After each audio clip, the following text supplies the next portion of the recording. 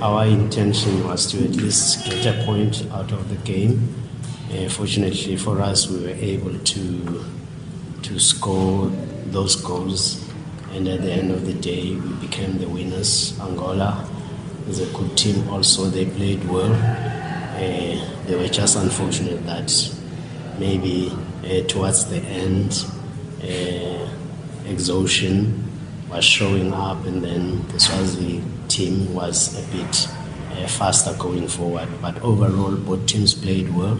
Most of the teams were scoring many goals.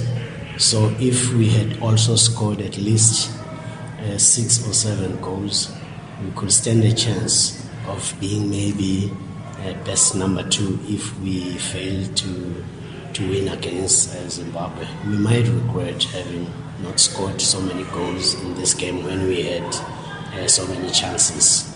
She said that one of the objectives has actually been accomplished, which was to take part in this year's tournament, since Angola hasn't really been competing in Cosafa Women's Championship for about 11 years now.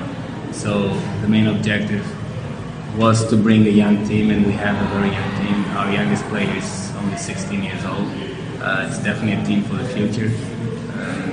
We'll just continue growing and moving forward.